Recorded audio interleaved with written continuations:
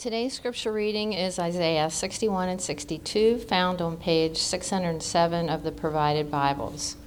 The Spirit of the Sovereign Lord is on me, because the Lord has anointed me to proclaim good news to the poor.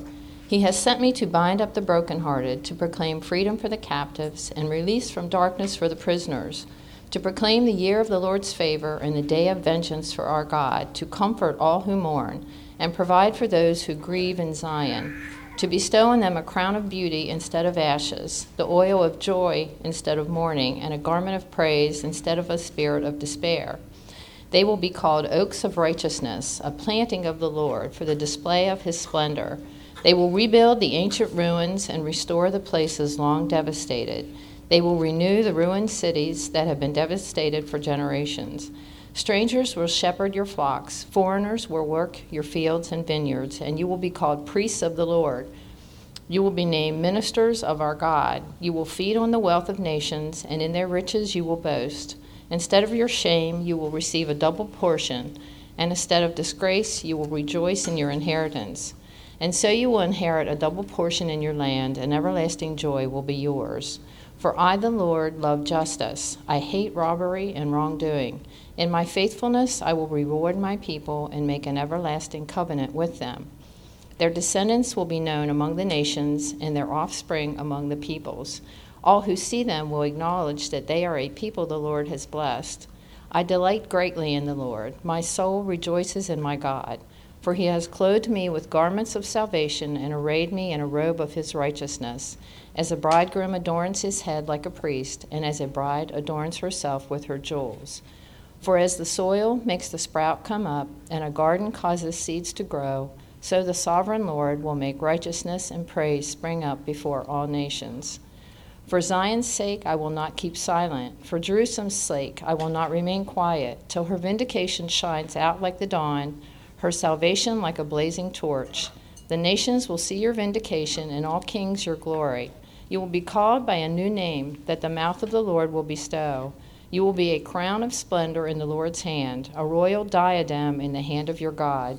No longer will they call you deserted or name your land desolate, but you will be called Hephzibah and your land Beulah, for the Lord will take delight in you, and your land will be married.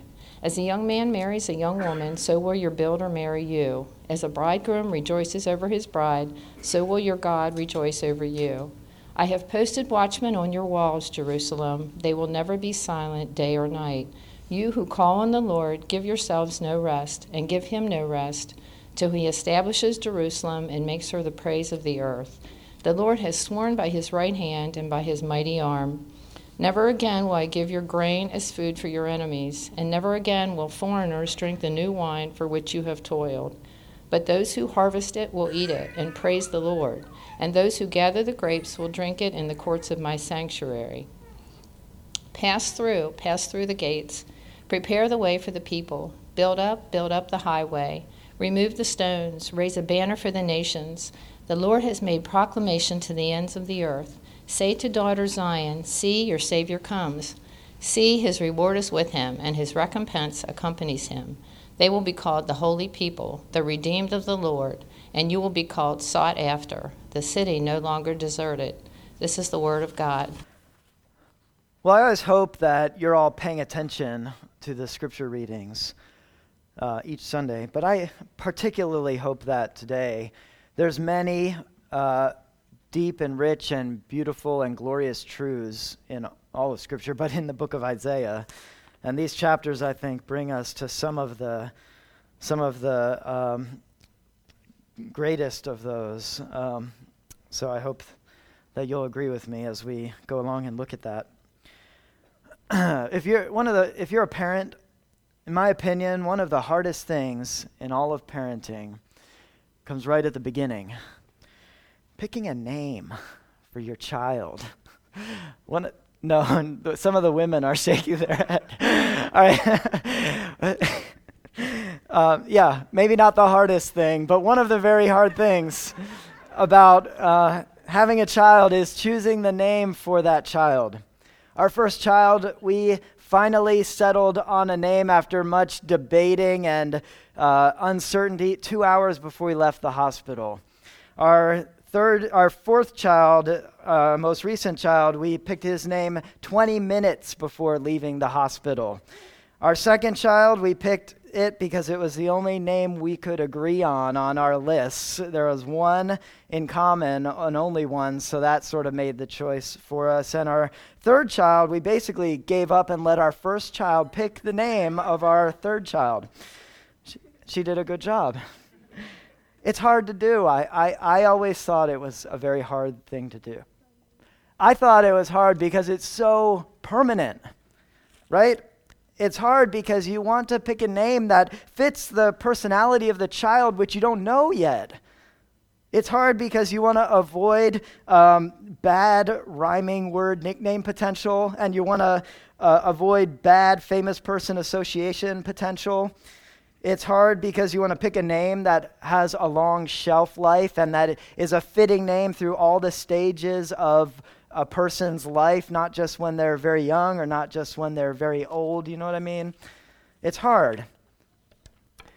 But most of all, we want to choose a good name because I think we tend to live up or down to our name. We tend to live up or down to our name. And I think that's why I really believe that affirmation of someone is such a powerful thing to build up and strengthen that person. And that's why condemnation of someone is such a devastating thing, because the words we speak to someone and the words we hear about ourselves from others matter, because those words assign identities to us. They tell us who we are, and we tend to live up or down to our names. And in our culture, we often are more inclined, generally speaking, I think, to pick names for aesthetic reasons. And there's nothing wrong with that. We picked all of the names that we picked for how they sound. But in Israelite culture and in the ancient Near East, the meaning of a name was often more important to its being chosen than the sound of the name. Names were often chosen for their meaning because name and character were closely connected. And in the Old Testament, that's why naming of children was so important. And that's why the name changes of people in the Old Testament came at significant turning points in their lives. Because name and character were so closely connected, such that a name and its meaning were seen as assigning and reflecting that person's identity and character.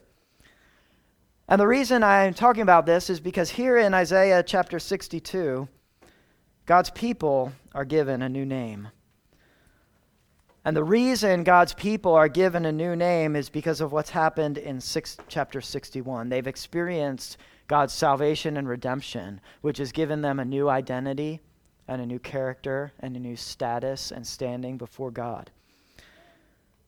All that results from their salvation. They've been given a new identity, and that identity is determined by God himself, and so it's eternal and unchanging, and it can't be erased or diminished by any other identity we might assign to ourselves in our experience, or any other identity someone else might try to assign to us. And that's why then they're given a new name in chapter 62, to reflect that new identity that results from their salvation. That's the main point, I think, of these chapters. The main point is the new identity of those who experience God's salvation. That when God's salvation comes into our lives, we get a new identity, symbolized by this new name that God gives his people. So that's the two things we're going to look at when God's salvation comes into our lives, first. Second, then we get a new identity. Isaiah chapter 61, verse 1 and 2 tells us about God's salvation that comes into our lives. But in order to do that, first, it needs to tell us about our lives before God's salvation comes. And we're familiar with these verses perhaps because Jesus quoted them in Luke chapter 4 to describe the nature of his own ministry and mission on earth, that he is the one of Isaiah chapter 61, verse 1, that is anointed by God and filled with God's Spirit to proclaim the good news, but not just to proclaim the good news, not just to tell about this good news from God, but actually coming to do it, to get it done, to accomplish it for us. To do for God's people what this good news promises God will do for them. And in Jesus, then all these promises of what God's salvation is all about is made real and made available and accessible to us. And when we're in him by faith, it's ours. But if we're going to come to him in faith, we have to realize our need to do so. We have to realize who we are before God's salvation comes into our lives, before we're ready. And until we do that, we won't be ready to come to God to receive that salvation. Because we have to realize that we were what this passage is describing. We were the poor, the brokenhearted, the captive, the prisoners, the mourners, for whom Jesus came and for whom this salvation is for. And when we do that, then the good news becomes good news to our ears and our hearts. In order for that good news to become good news, we have to embrace and own this bad news. And when we do that, the way is opened up for good news to become good news. The gospel is good news. It's news. It's not good advice. It's good news. It's not good advice. It's not advice that tells you how to save yourself or how to get yourself to be the kind of person that God loves and accepts. Because that's not good news to those who can't save themselves or who can't make them into that kind of person that God loves and accepts. It's good news. It announces what's been done for us that we couldn't ever do for ourselves. It's the realization that if salvation is going to come, it doesn't come from within us. It comes from outside of us. And so it's announced to us as a gift. People who are, as this passage describes, bound in chains, captive, prisoner. People in that situation, it's cruel and useless to tell them to just free yourself. They would have done that already. They didn't need you to give them that idea. The reason they haven't done that isn't because you didn't come along and give them that good idea. It's because they are bound in chains as prisoners, and they can't. That's the difference between good advice and good news. The gospel is the good news that breaks our chains, does for us what we can't do for ourselves. Jesus, by what he does, actually frees us, actually redeems us, actually saves us. And the gospel is good news. The gospel is good news. It's good. It's not more oppression or more enslavement or more captivity. It's not more burden. It's not more despair. It's not more shame. It's not more deception, and it's not more empty promises. It's not any of those things that are all too common in what the world offers. It's good news because it's what the God of grace offers. It's good news because those who receive it do so because they realize that they have nothing apart from it and they find everything in it. It's good news. Let's look at what this passage tells us about who the good news is for and who this good news is really good news to. Verse 1, it's good news to the brokenhearted, the captives, and the prisoners. Verse 2, it's good news to all who mourn. Verse 3, it's good news to those who grieve, those who wear ashes, those who have a spirit of despair. Verse 4, it's good news for the ruined and devastated. Verse 7, it's good news for the shame and disgraced. And it's all those things are summarized by the one phrase that comes at the beginning of verse 1. It's good news to the poor. And this word poor is not only or even primarily the economically poor, the way we would tend to associate with that word. Because when the Bible and the Old Testament talks about God extending his grace and mercy to the poor, what it's primarily talking about is the humble poor. those who are lowly because of sin and suffering in this fallen and broken world. It's talking about the spiritual poor, to those who, whether their circumstances of life are poverty or plenty, and either way, they have recognized their spiritual poverty before God. They haven't let their plenty in life blind themselves to their true spiritual condition of being impoverished before God. And they haven't let their circumstances of poverty and whatever form that might take in life, they haven't let that harden themselves so that they can't see the goodness and grace of God, the one who can help them.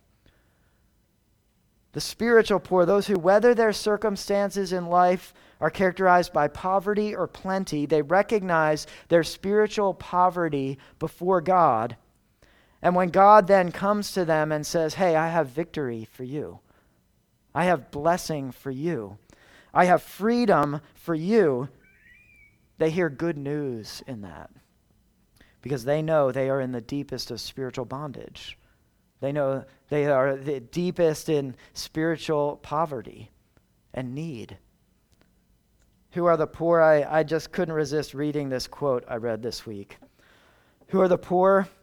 It's those who are so broken by life that they have no more heart to try. It's those who are so bound up in their various addictions that liberty and release are a cruel mirage.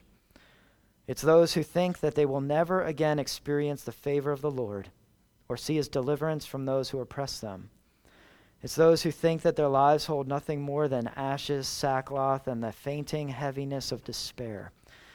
These are the ones to whom Jesus shouts, good news. And those are the ones who hear good news in what the gospel offers. It's good news for those who are in the spiritual position of readiness, of longing, of desperation to receive what Jesus has done for them. And so I want to go through all those characteristics I listed before. So if you're brokenhearted, as verse 1 talks about, broken and beaten down by the cruel world of sin that we live in, the good news promises to bind your wounds. He has sent me to bind up the brokenhearted. And this binding of the brokenhearted is the exact opposite of where sin leaves us. All the way back in the beginning in chapter 1, verse 6, Isaiah described God's people with unbound wounds. He said, from the sole of your foot to the top of your head, there is no soundness, only wounds and welts and open sores, not cleansed or bandaged or soothed with olive oil. And in that context, these aren't surface wounds on our skin, but they're wounds in our heart and soul that are unbound because sin leaves us broken and unhealed. And we might think that in turning to sin we find healing, but we only find more wounds. But Jesus, in him, we find healing because God promises to bind up the brokenhearted. He brings healing. If you're held captive, imprisoned, oppressed by sin, as you see in verse 1, the good news promises deliverance and freedom from that. Maybe your captivity is addiction. God wants to give you freedom. Maybe your captivity is being oppressed in some way in this life. God wants to give freedom. And in the Bible, God is always on the side of the oppressed as opposed to the oppressor. He's never on the side of the oppressor. And the church too often hasn't gotten this right because the church too often in its history has become oppressor or who has been on the side of or taken up the cause of oppressor. And I don't want our church to be that kind of church because nothing is more inappropriate and inconsistent to someone who has received the deliverance that God's salvation brings from oppression and captivity and enslavement, because that person ought to know what it means to be oppressed by Satan and enslaved to sin. And that person ought to know the joy and freedom that results from the deliverance that God brings into our lives. And so that person, like God, ought to have compassion on those who are oppressed in this life in whatever form that might take. And in compassion, we ought to want to see them delivered out of that earthly oppression into freedom. And in compassion, we ought to want to see them delivered from spiritual oppression into eternal freedom, which is the ultimate aim and accomplishment of what Jesus comes to do. And that's why verse 3 mentions in the year of the Lord's favor and the day of vengeance of our God. Because those who seek refuge in God find his favor. And they find the assurance to know whatever their source of captivity in this life, that God takes vengeance upon that. That it will come to an end, that its power will be broken. It will get what it deserves. And that is a great source of comfort to the people of God when these promises that we're given haven't yet in our lives come to fruition in every way. And that's why he mentions comfort right after mentioning vengeance. That's the next thing we see. If you mourn, verse 2 and 3. It says in verse 3, if you wear ashes, that's a sign of mourning. If you put on the funeral suit or funeral dress one too many times to bear. He goes on to say, if you have a spirit of despair and feel like your soul will break, if you cry one more bitter tear. Jesus comes to you and says, blessed are those who mourn, for they will be comforted. Mourning feels like it disqualifies us from any blessing or any comfort. And this world holds its blessing from those who are downtrodden, and sin kicks those who are down. But Jesus comes to lift up those who are lowly.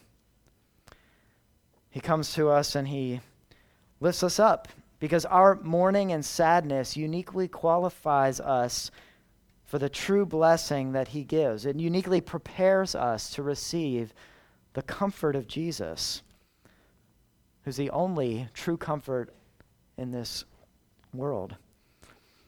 If you're weak, if you feel your sin is too strong to fight, God promises to give strength and righteousness. We see this in verse 3. He says, they will be called oaks of righteousness, a planting of the Lord for the display of his splendor. This is the promise of enduring strength and righteousness in the lives of God's people. And it's again another contrast to what we saw all the way back in chapter 1 of Isaiah, which when describing the people in their sin, he describes them as oaks, but not strong and tall oaks of righteousness, but weak and withering and fading oaks with no water that are only going to be burned up, only drying out and withering up. He says to those who feel ruined and devastated. In verse 4, he's talking, of course, about the city of Jerusalem, not individuals specifically, but the idea is the same because that was the communal aspect of God's people. And what God promises here is that nothing is too devastated or ruined for God to rebuild it. And that rebuilding may not always come fully in this life, but it will come, and so we don't lose heart. And this is a contrast to what's previously been said about Babylon, that Babylon is the city of pride, the city of opposition to God. And it talks about how that city that lives in opposition to God, back in chapter 13, Isaiah says, it will never be rebuilt, no matter how great the rebuilding efforts are and how much energy is expended towards it, it will not be rebuilt, no matter how great the effort is. But for God's city, for those whose lives belong to him and bow before him, no matter how great the desolation is, no matter how great the ruins, how long the ruins lie there, he promises it will be rebuilt. It will be restored. It will be renewed. He goes on to say, if you're filled with shame and disgrace in verse 7, shame and disgrace can result from the things we've done. Shame and disgrace can result from the things that have been done to us. And when we feel that shame and disgrace, we will often fear that the exposing of that will only result in more shame and disgrace being heaped upon us, but not when we come to God with it. Because God says to those that he will lift you up in dignity and honor, and he will clothe his children in splendor. He gives to those who were shamed, in verse 7, he gives them the place of honor in the family. He mentions the double portion, which is a reference to what the oldest child would get in their share of the family inheritance, due to occupying that space of that place of special honor and privilege. And he's saying that's what you have in Jesus. No matter how much shame and disgrace you might have felt, when you come to Jesus, he gives you that place of privilege and honor. And he ends verse 7 with the assurance that everlasting joy will be yours. Life often robs us and leaves us longing, but that's not our eternal end. That's not our true identity.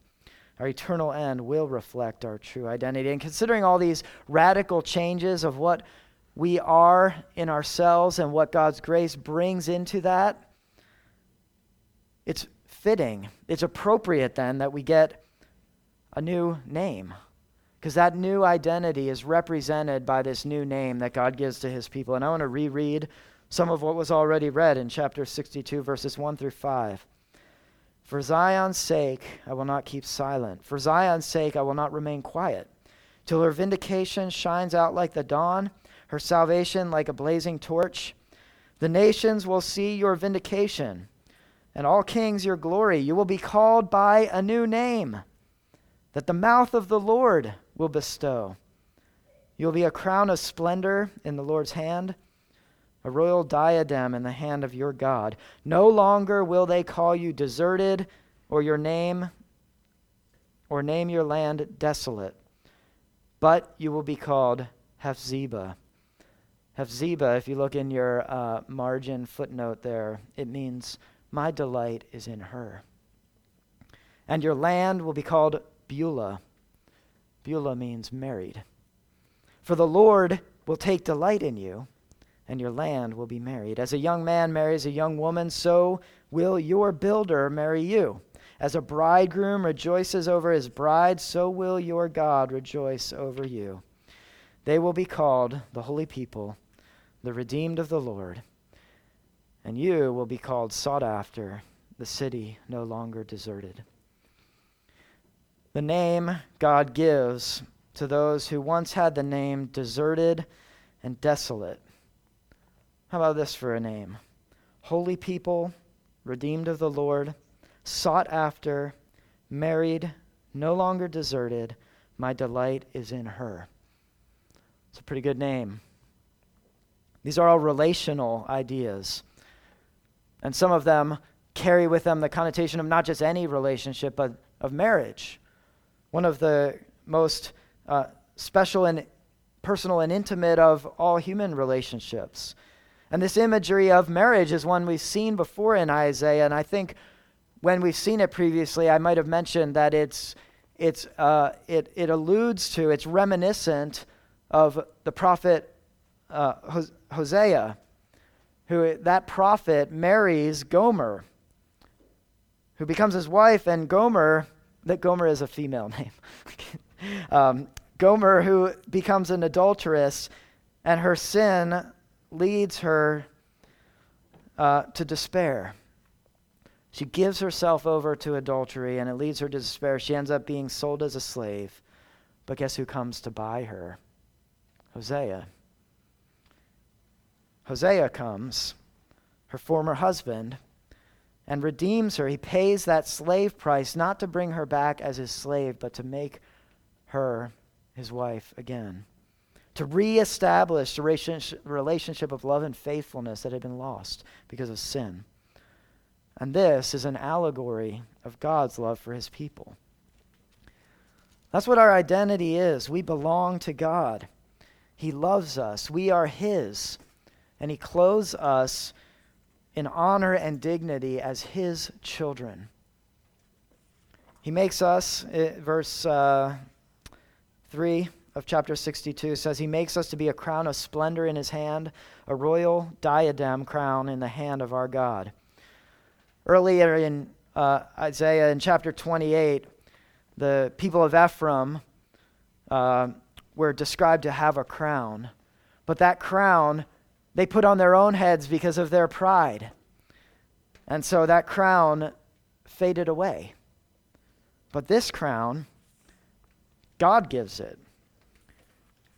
It's received in humility, and so it's unfading. Its glory doesn't fade away, but it shines with God's glory forever. And it's interesting that the crown isn't said to be put on our heads, but that we are the crown and we're in God's hands. And the idea there is that we are God's priceless possession that he holds on to and he keeps in his grasp and he keeps in his sight, he keeps before him. And holding us in his hand, he cares for us and protects us and won't let us go because of his love for us.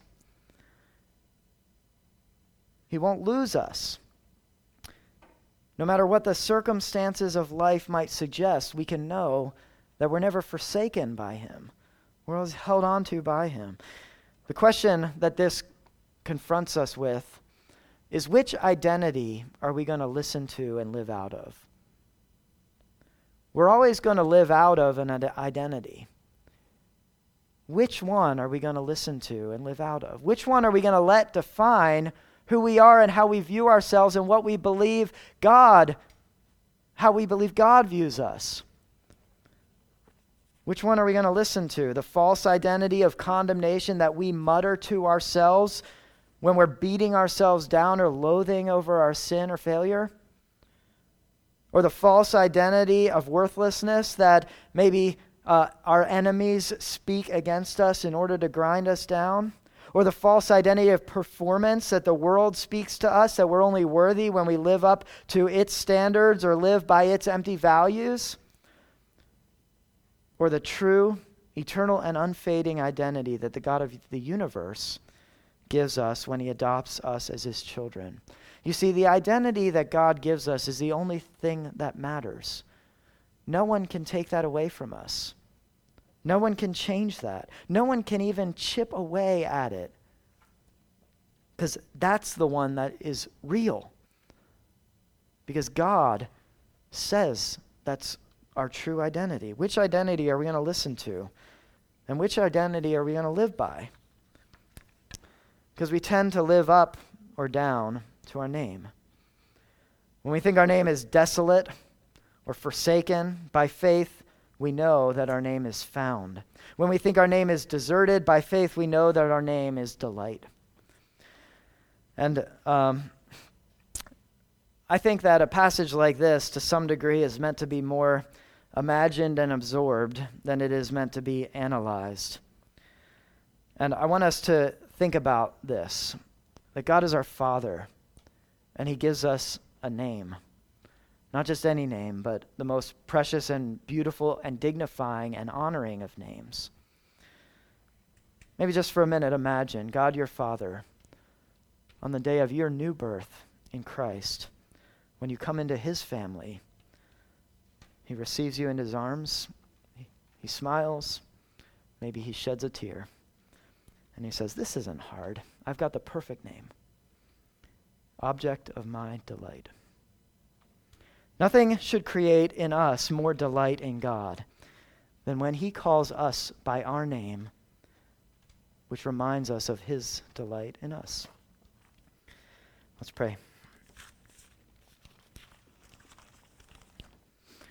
Our Father, help us to have faith. Increase our faith, strengthen our faith, to believe what's sometimes hard to believe, that you love us, that you delight in us, that you are our good and perfect Heavenly Father, that we are your children. Help us to live out of that, and help us to find confidence in it as we face the difficulties and trials of life. Help us to find comfort in it as we face the sadnesses and despairs of life. Help us to find satisfaction in it as we sometimes in life are left empty. Help us to find eternal joy in it. All these things we pray in Jesus' name. Amen.